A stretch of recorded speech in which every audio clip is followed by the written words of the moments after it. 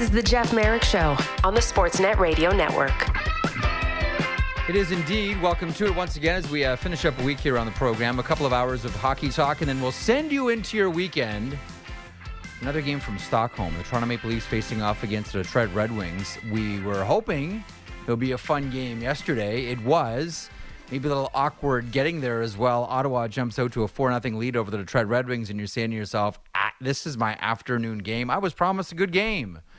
By the end, you got one, and you got a great hit by Tim Stützle as well. Don't call it a shot. That's a hit by Tim Stützle. Ottawa wins that one last night by a one-goal margin in overtime, and the legend of Tim Stützle continues to grow. And it was interesting. I want to get into some Gary Bettman talk, the commissioner of the NHL, speaking yesterday about a number of different things, Ottawa, Pinto, et cetera, et cetera, et cetera, the future of the global series, and musing that perhaps Germany could be on the horizon, which would make me wonder about a couple of things. You want the players to be there as well, certainly, and you would think about, well, up close and personal, and right away you would think of Leon Draisaitl, so the Edmonton Oilers, if he's still an Oiler next year. Calm down. I'm throwing that in there as a little protein shake for a Hockey Talk radio program here on a Friday afternoon / morning, depending on where you're listening. But you would wonder if, like, maybe Hasso Plattner, like the owner of the San Jose Sharks, proud German, big supporter of German hockey as well internationally. You wonder if the San Jose Sharks could be part of that too. Anyhow, that is intriguing. So over the next couple of hours, we're going to go over a number of different things. I'm going to talk a lot about the Columbus Blue Jackets. And here's why. Johnny Gaudreau and Patrick Laine got benched last night. And as my dear friend Bill Waters used to always say, more specifically, as we say in The Atlantic, Johnny Gaudreau got benched again last night. Like, at a certain point, it's not so much about the coach and the player, it's the general manager and the player. And is this a right fit for this organization? I'm not beating trade drums quite just yet, but this has been anything but a harmonious marriage between these two, and ditto for Patrick Laine with the Columbus Blue Jackets. It's a one-goal game yesterday, Columbus and Arizona. Not sure if you saw it or not or peeked at it, but maybe you've read the headlines today. And we'll talk to Portsline about the Columbus Blue Jackets and two of their key players getting the pine, Patrick Laine and Johnny Gaudreau. So that's still to come. Also, the goalie whisperer. Kevin Woodley is joining us in hour 2. Yes, the goalie whisperer. That is trademark Elliotte Friedman. I cannot claim domain over that one. That's Elliott's name for Woodley, although I like it. And there is a feeling that, well, greatness borrows, genius steals, and I am tempted to steal that one and just say, Kevin Woodley, the goalie whisperer. I do feel like I have to add trademark Elliotte Friedman to that one. Woodley's going to stop by for a tour around the NHL and the various goaltending issues involving various goaltenders. I'm curious about like the number one issue around goaltenders this year has been Edmonton, and specifically Jack Campbell. And is there more that we need to know about Jack Campbell? Is there more we need to know about the Oilers' goaltending situation that we're not just getting in the stats that are published on NHL.com or even NHL Edge, for that matter? Is there more when you start to peel things back? We're going to tour around the other goaltenders around the NHL. We should probably park some time and talk about the Boston Bruins duo of Jeremy Swayman and Linus Ullmark. Might want to park some time and talk about the Calgary Flames. We could talk about Thatcher Demko. Like, I don't know how much there is to say about Thatcher Demko. I mean, the only question is, are things good or really good? Or no, are things great or really great? That's probably the better way to phrase it around Thatcher Demko. Vancouver loses last night to the Calgary Flames. We will talk plenty about the Flames. Big win last night, 5-2. And monkey off the back for Jonathan Huberdeau. First goal in 11 games. Huberdeau finally turns in a good performance. 1 goal, 1 assist. Elias Lindholm as well with the 3-point night. Happy for them. I don't know that necessarily changes anything about the direction of this team or the decisions that Craig Conroy, general manager of the Calgary Flames, has on his mind or what is on the horizon. But nonetheless, the Flames win a game. Good on them. 5-2 is the final score. The Islanders, meanwhile, suffer an 8th-round shootout loss. The hands of the Seattle Kraken. That is, 7 straight losses for the New York Islanders. They'll play against the Calgary Flames Saturday before tuck and tail and going back to the UBS. All bets are off. We'll see. Elliotte Friedman from 32 Thoughts on Hockey Night in Canada joins me now. Fried, how are you today? I'm good, Jeff. How are you doing? I am well. I trust your morning is going well. I trust that you're probably on your daily walk right now. I am. And the one of the things that I want to jump in with, and we could just sort of do the wide brush thoughts on this one. I'm going to drill down a little bit later with Aaron Portzline. But what I want to get to with you on the Patrick Laine, Johnny Gaudreau situation, where dying moments, 6 or 7 minutes left in the third period, 1-goal game, they're trailing by 1 to the Arizona Coyotes. We thought it was going to be Cooley versus Fantilli. Instead, it's what do they do with Gaudreau and Laine? Does this wink at anything more than just the coaches upset with these two players, upset at the performance? Or is there a bigger issue here? And what I was wondering about off the top of the show, is this about these players and the coach, or is it about these players and the general manager? I think it's actually bigger than that. I think it's just an organizational thing on their the tough thing about talking about this is that you're basically, I wrote in my notes that they thought it was a country club. And, someone who I really respect, reached out to me and said, I thought you don't like kicking people when they're down. And I go, I really don't. And he said to me, well, you're taking a run at Brad Larson when you say that, who lost his job. And I said, that's a fair point. And as you know, I really don't like doing that. It's just tough to do it. Look, you're asking me for context, and we got to explain context, which I completely understand. Yeah. So, the challenge here is sort of like doing it under both those situations. And, look, I think Columbus really felt that it was that their players weren't held accountable, and that they feel that had to change. And Pascal Vincent, clearly, with the backing of the people above him, is doing that. He is coming right out and saying, look, if you don't play hard, this is what's going to happen. And I think it was interesting, the thing that we kind of talked about was,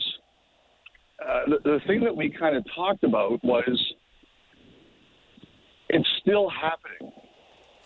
I thought that was a pretty interesting perspective that somebody said to me this morning. It's hard not to. They listened to our podcast today and they heard us talk about it, and they said to me, the thing you miss in this when you're talking about it is, why is this still occurring? What is going on here? That this it's not like Columbus has done this once or twice. They've done it a lot now with a lot of different players, and. He said that you have to really be thinking right now, is there something wrong with your mix? Do you have to change up your group? And that's what he thinks that it might be happening there is, we know Columbus is looking for centers. We know they've had Peak out there. We know they've had Boquist out there. But you've got to be wondering if they're thinking we might even have to do something bigger because we just don't have the right mix. And that was kind of interesting because I thought you raised a very good question about the fact that this is still going on. It hasn't stopped. You've got a mix of players that isn't getting the message or your message is not being interpreted properly. There's one really easy narrative to this that, the last generation of Nashville Predators and a couple of other teams that come to mind, and Vegas is certainly maybe the obvious example, kind of refutes. But, there was always a feeling traditionally around the NHL that when it comes to roster composition, the lion's share of your team has to be drafted and developed. Now, Last time I checked, the Vegas Golden Knights were the Stanley Cup champions. And, it's Nick Hague, and you got to squint really hard to see who else was drafted and developed by this organization. A lot of it is by necessity because they're an expansion team, but we know that George McPhee and now Kelly McCrimmon have been very aggressive to populate this team with sublime hockey players. The Nashville Predators, they drafted a lot of their defensemen and developed them, but all of their forwards were all trades, and that was historically true, and that still stands to this day. So I don't want to say that there's only one possible way to build a team, because I think that would be folly. But I do think chemistry and mix is a legitimate issue when it comes to the Columbus Blue Jackets, and this is one of the risks that you run, because for every successful team that's put together by trades, Vegas, there's another, and there are some players on the horizon. A lot of it's being built around Fantilli, and I get it, but there's a lot of key players that are with the Columbus Blue Jackets right now that weren't drafted and developed in their organization, in their system, but Jarmo Kekalainen brought them in from other teams. True or false, there's always that risk that you may have a bad mix when they've gone through it with another organization and then find themselves plunked on your roster. It can happen, Jeff. There's no question. But don't forget, like, some of the players, they were happy to go to Columbus. Like, it's not like, Johnny Gaudreau, for example. He picked Columbus. So, and he was very happy to go there. So I think sometimes what you can draw from your answer is that it's all about, maybe players are unhappy to go there. I don't think that's the case. I think that necessarily the case. I think it's in this. Gaudreau was happy to go there, but for whatever reason, it's just the thing is, one thing I know about Kekalainen is he really loves Columbus. He cares about Columbus. He's very passionate about the Blue Jackets. You've heard that. We've heard it talk to him before, and I think they go in this with all the good intentions when they put this group together, and they were really hopeful of where it would go. But now, you're really struggling. You're losing a lot of games. It's pretty clear you wanted to send a certain message, and there was a certain way you want to do things. And the question we all have to ask now is, why isn't it working? Is it as simple as the team's not good enough, or is there more to it? I'm sure those are all the questions we're asking right now. We'll get more into that at 12:35 Eastern, 9:35 Pacific when Aaron Portzline stops by the program. Okay, the Calgary Flames beat the Vancouver Canucks. I know this is back-to-back for the Vancouver Canucks, and Elias Pettersson still picked up a point. But Huberdeau, Elliotte finally scored his first goal in 11 games. A piano, an apartment, an entire city block off of his back. Do you have a thought on the Flames taking care of the Canucks yesterday? And does it change anything? I don't know if it really changes anything. I think Calgary's got an overall decision-making idea they have to go through here. They have decisions to make on where they want to go in certain directions, and as we all know, they've basically pulled off all extension talks. So, and I think they've got a lot of teams calling them, especially on their D. They've got 3 good defensemen who are available there, all of whom are unrestricted free agents. I think they have a lot of things to go through. And I do think the Flames are legitimately considering it, some moves. I don't think this is something that necessarily is going to sit and wait for a few months. I mean, it could. But the impression I get is that they are legitimately considering doing some things now. And so, to me, one game shouldn't change that.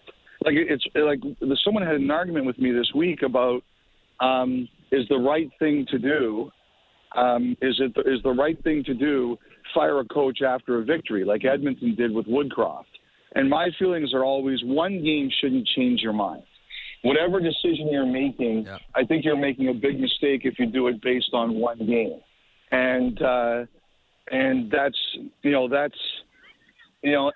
so I agree with that. You make your choices based on the overall direction of where you think you're going. And I don't think last night, as impressive as that win was, it's going to change anything. Jeff, the other thing last night is, what was probably the best thing for Calgary to see? It was Lindholm get going. Because he has been really, really quiet. And that isn't good for the Flames. And it also isn't good for him. He's playing for a contract, too. And I just feel that, I think that was big for him, and he needs to get going as much as Huberdeau does. 3 points for Lindholm last night. Maybe the game of the night last night, although it came at a steep cost potentially for the Los Angeles Kings. The Kings over the Florida Panthers 2-1. The Panthers 5-game winning streak is over, but flashpoint moment midway through the third period. Pierre-Luc Dubois leaves after a goalpost collision. And it's tough not to see that and not think back to that game. Boston Bruins, Tampa Bay Lightning, and remember Steven Stamkos and the force upon which he hit the post, and the post didn't move, same as last night with Pierre-Luc Dubois. We hope it's a lot better for Pierre-Luc Dubois than it was for Steven Stamkos. A couple of things. Kings are scary good, and if they lose Pierre-Luc Dubois, that's a scary bad thing for the Kings. Yeah, that's not good. And, it's interesting. There was a story in the LA Times that Helene Elliotte wrote about sort of like the two sides of Dubois. The dominant side is like, okay, Pierre, the game has started. Let's get going here. Because you tend to see both of them. Yeah. And so I thought it was really interesting. And, nobody wants to see that. I just don't like seeing people getting injured. I don't like seeing Tage Thompson get hurt. I don't like seeing Dubois get hurt. And I don't care if you're a first-line player or third pair of the year or fourth pair forward. I just don't like to see people get hurt. So, you hope he's going to be all right and everything's going to be okay there. But, it's amazing. Like, Jeff, the speed of the game has increased so much, and the players are faster and more skilled than ever. And I have to say, like, the collisions make me more nervous than ever just because of how fast guys are going.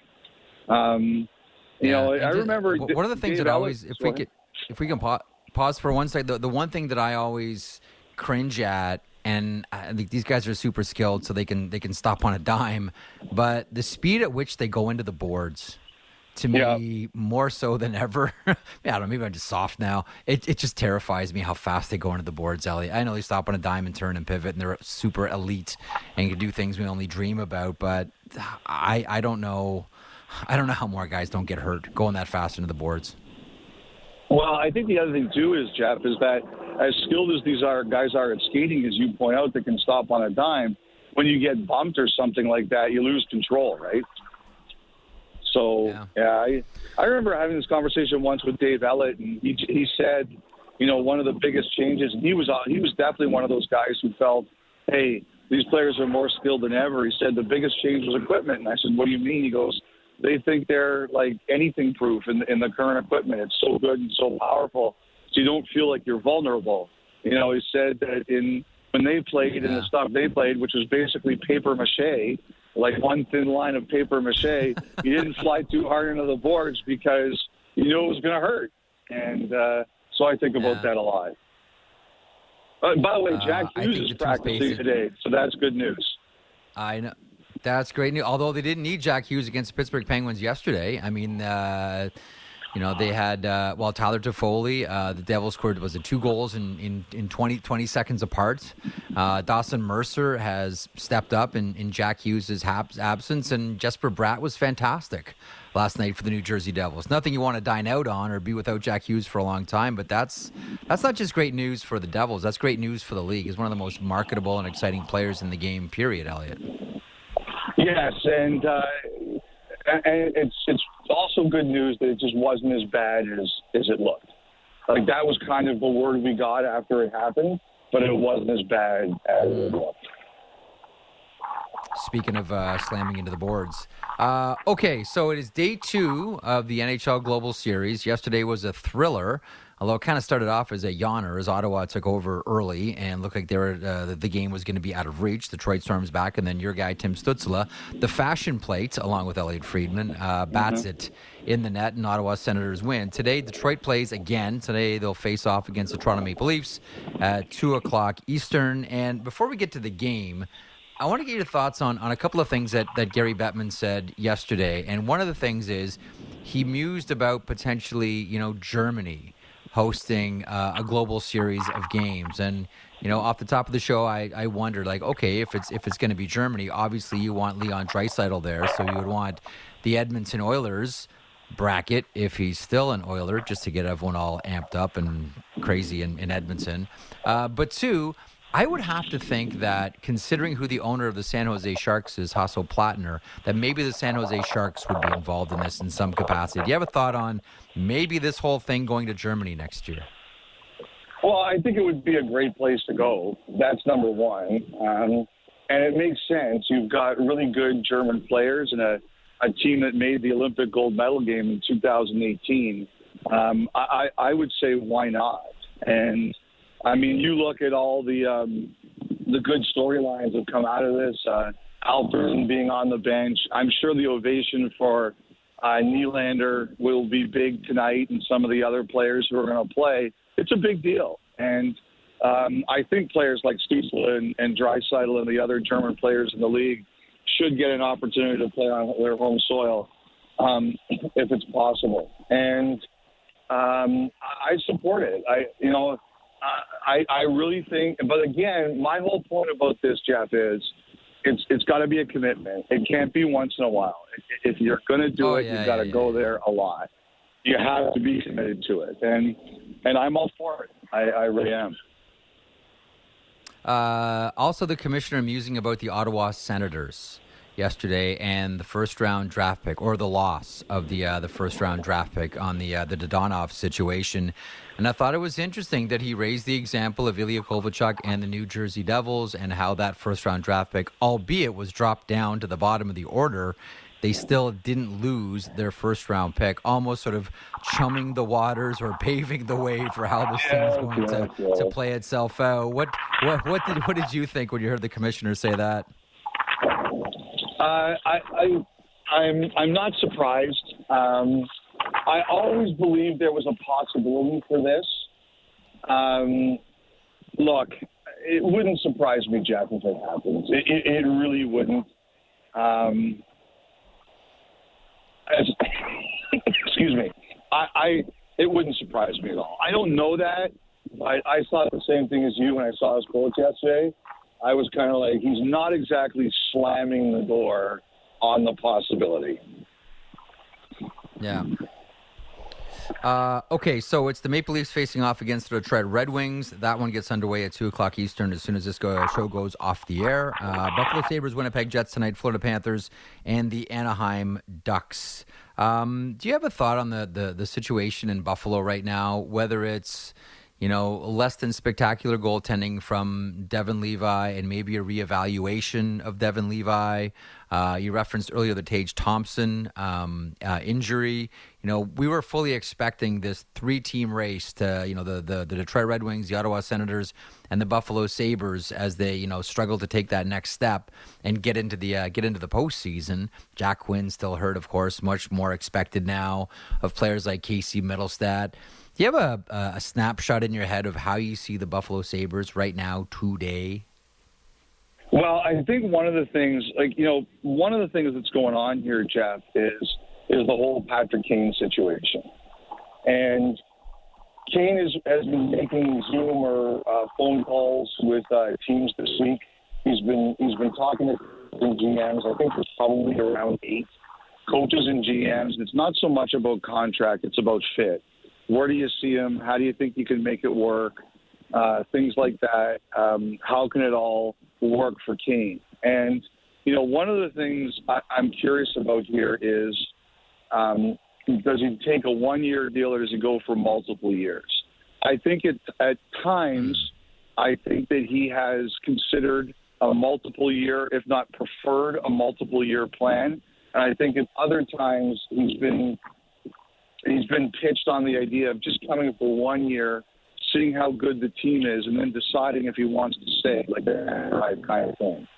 The thing about Buffalo, I think, is that, to me, if he's on a 1-year deal, if he's over that, I don't know now that you're looking at Buffalo and saying that's going to happen. But I think Buffalo can sell a pitch of multiple years and we're getting better. Like that's kind of the way I look at it for the Sabres. They're probably not going to go as far this year as people thought or hoped, but you see it coming. Like you absolutely see it coming. So the one thing I'm thinking right now with the Sabres is, you continue to build your culture, you continue to try to go the right way, but you're not going for it this year. Like, you've got Deline locked in, you've got Power locked in, you've got Thompson locked in, you've got all these guys locked in. Like, I just think right now what you can do is you can say, all right, you can build with someone like Kane, but not on a 1-year deal. So that's kind of the way I look at the Sabres right now. Okay, real quick before we let you go. The Metropolitan Division, we talked about the Columbus Blue Jackets. I think part of the frustration for a lot of people here is whether you're the Columbus Blue Jackets or the team that I'm going to talk about here now in a second, the New York Islanders, the division's still jump ball for a playoff spot. Like, I know the Rangers are distinguishing themselves, and the Washington Capitals of recent note have had a real nice run and have had some help up and down the lineup as well. And Charlie Lindgren has been excellent for them in net, one of the best, AHL bump-ups of recent note in the NHL. But when we look at the New York Islanders, like, they lose again yesterday. The penalty kill is something that Lane Lambert mentions afterwards. They surrender 3 power play goals. They're 30th in the NHL, 67.9%. Only Minnesota is worse. Their 7th straight loss. You've talked about the Islanders looking to bring in scoring, maybe add a defenseman, being around the Calgary Flames situation. Earlier in the conversation, you said you shouldn't let one game make your mind up for you. But how crucial is the game against Calgary on Saturday for the fate of the New York Islanders this season? Again, I feel the same thing I said to you before, Jeff, is that you're not making any decisions. You're not making any decisions based on one game. You're not. That's just not the way smart organizations do things. You're making a decision. So if you're looking at Calgary and saying, boy, if we don't win this game, we have to make big changes, in my eyes, you've already made that decision. I do think that they are, I do think they're looking at making some moves.